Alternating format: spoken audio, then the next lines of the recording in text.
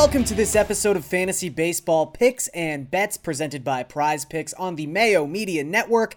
I am Gary Thorne. It is Tuesday night. That means we are breaking down everything to do with baseball on Wednesday. It is a classic Wednesday scenario in DFS. We've got a 4-game afternoon slate on DraftKings. We've got a 10-game featured MLB slate on DraftKings. That gets going past 7 p.m. Eastern Time. We're also going to talk some best bets on the DraftKings Sportsbook and, of course, Prize Picks. In fact, we will start with Prize Picks. Want to remind you guys, if you head on over to prizepicks.com, use the promo code MMNMLB, you can have your first deposit matched up to $100. So make sure you do that. Pause this video right now, go do it, come back, and use these Prize Picks on Wednesday's slate. Okay, the first one, it's going to elicit a reaction. I understand that, but I like the under for Nick Castellanos' fantasy point prop on Wednesday. Yes, Nick Castellanos, who is arguably and statistically probably the best hitter in the National League right now. So it's a tough pill to swallow, but what you should focus on, less the Nick Castellanos part of this equation and more the Joe Musgrove half of this equation, because Joe Musgrove has been fantastic so far this season. He's got a 2.22 ERA. Specifically, Musgrove has had success shutting down opposing right-handed bats. Righties this season, off of Joe Musgrove, have just a 235 slugging percentage. That is microscopic. And they also have mustered just a 205 WOBA. That is one of the 5 lowest marks in all of baseball. So Musgrove has just absolutely dominated these right-on-right matchups. I know Castellanos is elite, but so is Joe Musgrove, especially in this split. So I will take the under 6 fantasy points for Nick Castellanos. Let's get positive now. Let's talk some positivity, some overs. Xander Bogaerts, over 8.5 fantasy points is the other play I really like on Prize Picks on Wednesday. The Boston Red Sox have scored so many runs against the Kansas City Royals the past week and a half. I think they're going to do it again on Wednesday. They have Mike Minor going to the mound. Mike Minor had a really nice month of May. Unfortunately, June has not been so kind. So far in June, Mike Minor has a 6.03 ERA, and his strikeout rate, which was hovering around 27% in May, has dropped off to basically 17%. That's not what you want to see, especially against a Red Sox lineup that is as dangerous as this one is when you allow it to make contact. Specifically Xander Bogaerts, specifically at Fenway Park. I've been talking about this for like the last half decade, but Xander Bogaerts is basically unstoppable at Fenway Park. He's always had incredible numbers at home. And this season, his numbers at home against left-handed pitching, they're particularly insane. Bogaerts has a 340 isolated power and a 214 WRC plus when hitting against southpaws in Boston.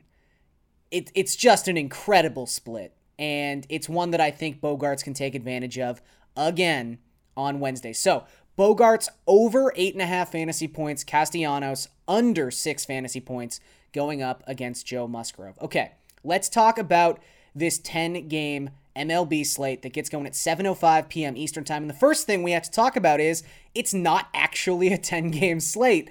With the rain out between Cleveland and Detroit on Tuesday's slate, there's now going to be a doubleheader on Wednesday, which means game 2 of that doubleheader, which would have been a 9-inning game on Wednesday initially, is now going to be a 7-inning game. It is no longer on this slate. So we are down to 9 games because of the weather. There's going to be more weather concerns on Wednesday, so keep an eye on that. We're a little far out for me to predict the future here, but I know enough to tell you you're going to have to keep an eye on some weather stuff. So factor that in to your equations as you're building your lineups on Wednesday afternoon. But let's start right at the top of the board because we have an interesting pitching dilemma. It's not really a dilemma, I guess. Both options are pretty good, but the two guys priced above $10,000 on this slate are Chris Bassitt at $10,500 and Aaron Nola at $10,200. Now, I have said many a positive thing about Chris Bassitt so far this season. I really like Chris Bassitt. However, if you're looking at these two guys and one of them is $300 cheaper and has the higher ceiling, I think you have to go with Aaron Nola here. Again, I think Bassitt has been phenomenal in 2021. However, as that has translated to fantasy, it hasn't always been amazing, let's say. The real life results, great. However, in his last 8 starts, Bassitt has only exceeded 30 DraftKings points one time. Now, that's not that big an issue when you're hovering around $8,000, even as you're inching closer to $9,000. But Bassitt at $10,500, you have to have that potential. Texas is a great matchup because Texas really can't hit and they strike out quite a bit. But if we're talking about great matchups, Nola also has one when it comes to the Miami Marlins. In fact, the Marlins sort of complement Nola in the perfect way. So Nola, I think, is going to be popular in general after his historic performance in his last start against the Mets. Tons of strikeout upside in that game, and he's had good strikeout upside in 3 of his past 4 starts. For the season, at home, where he's pitching in this game, Nola has a 2.45 FIP and a 31.8% strikeout rate. So, already great. The thing you have to know about Aaron Nola is he's great against righties. He's incredible against righties. The struggles come when he faces a lineup that has a lot of left-handed hitters, good left-handed hitters. So far this season, lefties have a .487 slugging percentage against Nola. That drops to .344 for right-handed batters. So, ideally, you want a lineup that is devoid of talented left-handed hitters. May I introduce you to the Miami Marlins? I know Jazz Chisholm is a good young player, but his numbers have tapered off since early April. And this season, against right-handed pitching as left-handed hitters, the Marlins rank dead last in the National League in WOBA, in WRC+, and in isolated power. They just don't have scary left-handed bats, and that's how you beat Aaron Nola. So, between the fact that the Marlins just haven't scored many runs in general as of late, between the lack of true ceiling for Chris Bassitt, I think you have to go with Aaron Nola if you're deciding between these two guys at the top. Again, both are great pitchers, but I think Nola is the better fantasy pitcher on Wednesday. Then we get to the mid-tier of pitching. Obviously, like Luis Garcia in a really nice spot against Baltimore. We've talked about him a lot too, but you're not going to want to pay up twice. You can, but you're not going to want to. So how far down this pitching list can you go? Unfortunately, there's not a lot of depth below $8,000, but there's a 2-man tier. They're linked for an obvious reason, but there's a 2-man tier right above 8K, and it's Steven Matz and Max Fried. So Matz is a tough one. It's a great matchup on paper against the Mariners. The Mariners have struggled immensely with left-handed pitching so far this season. They are constantly put in a situation where they have to start 4 or 5 left-handed bats against a left-handed pitcher, which is never a good place to be. However, even with their big strikeout upside, Matz is going to be on a pitch count. We haven't seen Steven Matz on the mound in almost 3 weeks now. Did have a side session, but hasn't had any rehab starts for the Blue Jays, so they're going to have to build him back up, and I don't think he's going to throw more than 75 pitches. And even at $8,100, even in a good matchup, I don't think I'm desperate enough where I'm going to take a 75-pitch effort from Steven Matz, especially when Max Fried is just $200 more. Max Fried got off to a terrible start this season. He actually was giving up tons of hard contact and tons of barrels his first couple starts of the season. He's been also dealing with some injuries, and the reason he was on the IL and missed his last start was a blister. So, unlike Matz, who we haven't seen in some time, Fried is still built up. He's going to be fine. He's going to be able to work under his normal circumstances, his normal workload on Wednesday against the Mets, and the Mets have also been struggling. They're not quite the Mariners, but across the last 14 days, a 75 WRC plus and just a 123 isolated power. So still a pretty good matchup for Max Fried. This is the point I want to make about Fried, though. His last 8 starts, he's been the guy you remember from 2020. 46 and 2/3 innings pitched, a 2.51 ERA. Opponents have mustered just a 260 WOBA. And the reason they've had such trouble getting extra base hits against Max Fried is he has been a soft contact savant in that 8-start span. In fact, going back to the start of May, there have been 113 pitchers in baseball to throw at least 40 innings. Fried has the 3rd lowest hard contact rate. Again, hard contact rate is what percentage of batted ball events are coming off the bat at least 95 miles per hour. For Fried, it's only 28.6%, the 3rd lowest mark among that 113 pitcher group. So he's been really good. The strikeout numbers have been pedestrian in that span. He's got about a 23% strikeout rate. It's not great. It's not terrible. But when guys are making contact, they're not making good contact, and that's very important to note. So I think Max Fried is a really nice value at $8,300 if we hear that everything, in terms of his pitch count and stuff, is given the all clear, and I don't see why that wouldn't be the case. He's only missed 1 start. Okay, let's talk about my favorite stacking opportunity on Wednesday. Obviously, the Blue Jays going up against Justice Sheffield. That's a great spot. The Astros going up against Matt Harvey. That's an obvious situation you're going to want to exploit. I wanted to talk about the White Sox going up against Bailey Ober. Ober's actually been a lot better than I think most people would have suspected. Better than I had initially given him credit for. He's averaging over a strikeout per inning. His ERA is 4.64. His expected ERA is 4.22. He's been fine. However, he's been absolutely crushed by left-handed bats. He has faced 43 left-handed batters. They have combined for a 769 slugging percentage and a 529 WOBA. So ridiculous numbers inside that split for Ober.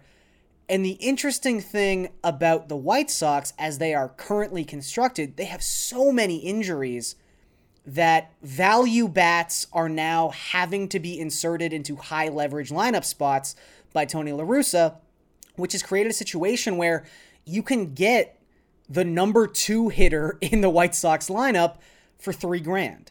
So while it's not ideal that you can't get the all-star team the White Sox had intended to field in 2021, you can at least save some money. So obviously, if Yasmani Grandal, a switch hitter, is in the lineup at $4,800, he should be, and he's hitting very well so far in June. You're going to want to get him in there. Yoan Moncada is day-to-day. He didn't play on Tuesday, but it seems very minor. I think it was just a day off. They probably get him back in here. Moncada has always been better as a left-handed hitter, especially in terms of his power numbers. So at $4,700, he's really nice. Obviously, like Jose Abreu, Tim Anderson are also fine plays. But if you want to focus on the left-handed bats and really go after Ober splits, Brian Goodwin is kind of the guy I was talking about. He's got an 825 OPS so far this season. He's $3,000. He has consistently hit second in this lineup when they are facing a right-handed pitcher. That's just a premium batting order spot for next to no money. $3,000 is nothing. And then the other guy I wanted to single out, like Zach Collins, sure, he's a left-handed bat, whatever. I guess you could take a chance. But Gavin Sheets. Gavin Sheets made his MLB debut on Tuesday. He is priced at the minimum on Wednesday. He hit 7th in that game against the Twins. What can you really expect from like a middling level prospect who has no major league experience and is going to hit in the lower third of the batting order? Not a ton. That's understandable. However, Sheets has 70 grade raw power, and unlike a lot of the guys who have 70 grade raw power, he doesn't have a bunch of holes in his swing. In fact, in the minor leagues, he has never had a strikeout rate above 20% at any stop he has made. So if he can translate that even a little bit to the major league level, that's a lot of raw power and some contact skills, which is important. So I kind of like Sheets. It's hard not to like any left-handed bat at the minimum against Bailey Ober. I guess that's the point. So you can get all of the quality that the White Sox have in their lineup, and there's more than enough value to offset some of those expensive bats, which is why I really like the White Sox on this slate. And look, the Twins, also have a pretty bad bullpen. So it's not just Bailey Ober, that you're stacking against. It's also this Minnesota Twins bullpen. Okay, before we get out of here, let's talk about some best bets, and let's keep going with that White Sox game. I understand the White Sox are just 4-7 in their last 11 games. I understand they have a lot of injuries, but the fact they are only minus 135 favorites on the money line at home is a little crazy. The Twins are on a nice little run. Granted, they can hit, but Dylan Cease against Bailey Ober is a pretty lopsided pitching matchup. I don't expect Ober to pitch well. Cease has a 3.67 expected ERA for the season. Also, when he's pitching at home, he has a 1.63 ERA so far this season. He loves pitching in Chicago. He's going to get the chance to do that on Wednesday. I think he thrives. I think that line is too light. The other game I want to talk about, San Diego at Cincinnati. We're going back to this Musgrove start. Vladimir Gutierrez is making the start for Cincinnati. Not amazing, not someone I necessarily fear in terms of stacking the Padres or anything in that regard. However, he's been fine. He's been a perfectly fine major league arm in the 6 starts he has made. In fact, 4 of those 6 starts, he's allowed 2 earned runs or less to his opposition. I just think the over-under in this game is really high. To take the under of 10 runs is minus 120 on the DraftKings Sportsbook. And that's where I'm leaning here. Again, I think Gutierrez is perfectly capable of having a quality start in this game. I understand that over the last 14 days, the Padres lead baseball in isolated power and WRC+. They've been tearing the cover off the baseball. However, Cincinnati's been struggling immensely in that same span of time. They have just a 120 isolated power and an 84 WRC+ in that span. And then you've got Joe Musgrove. Joe Musgrove has a 2.22 ERA.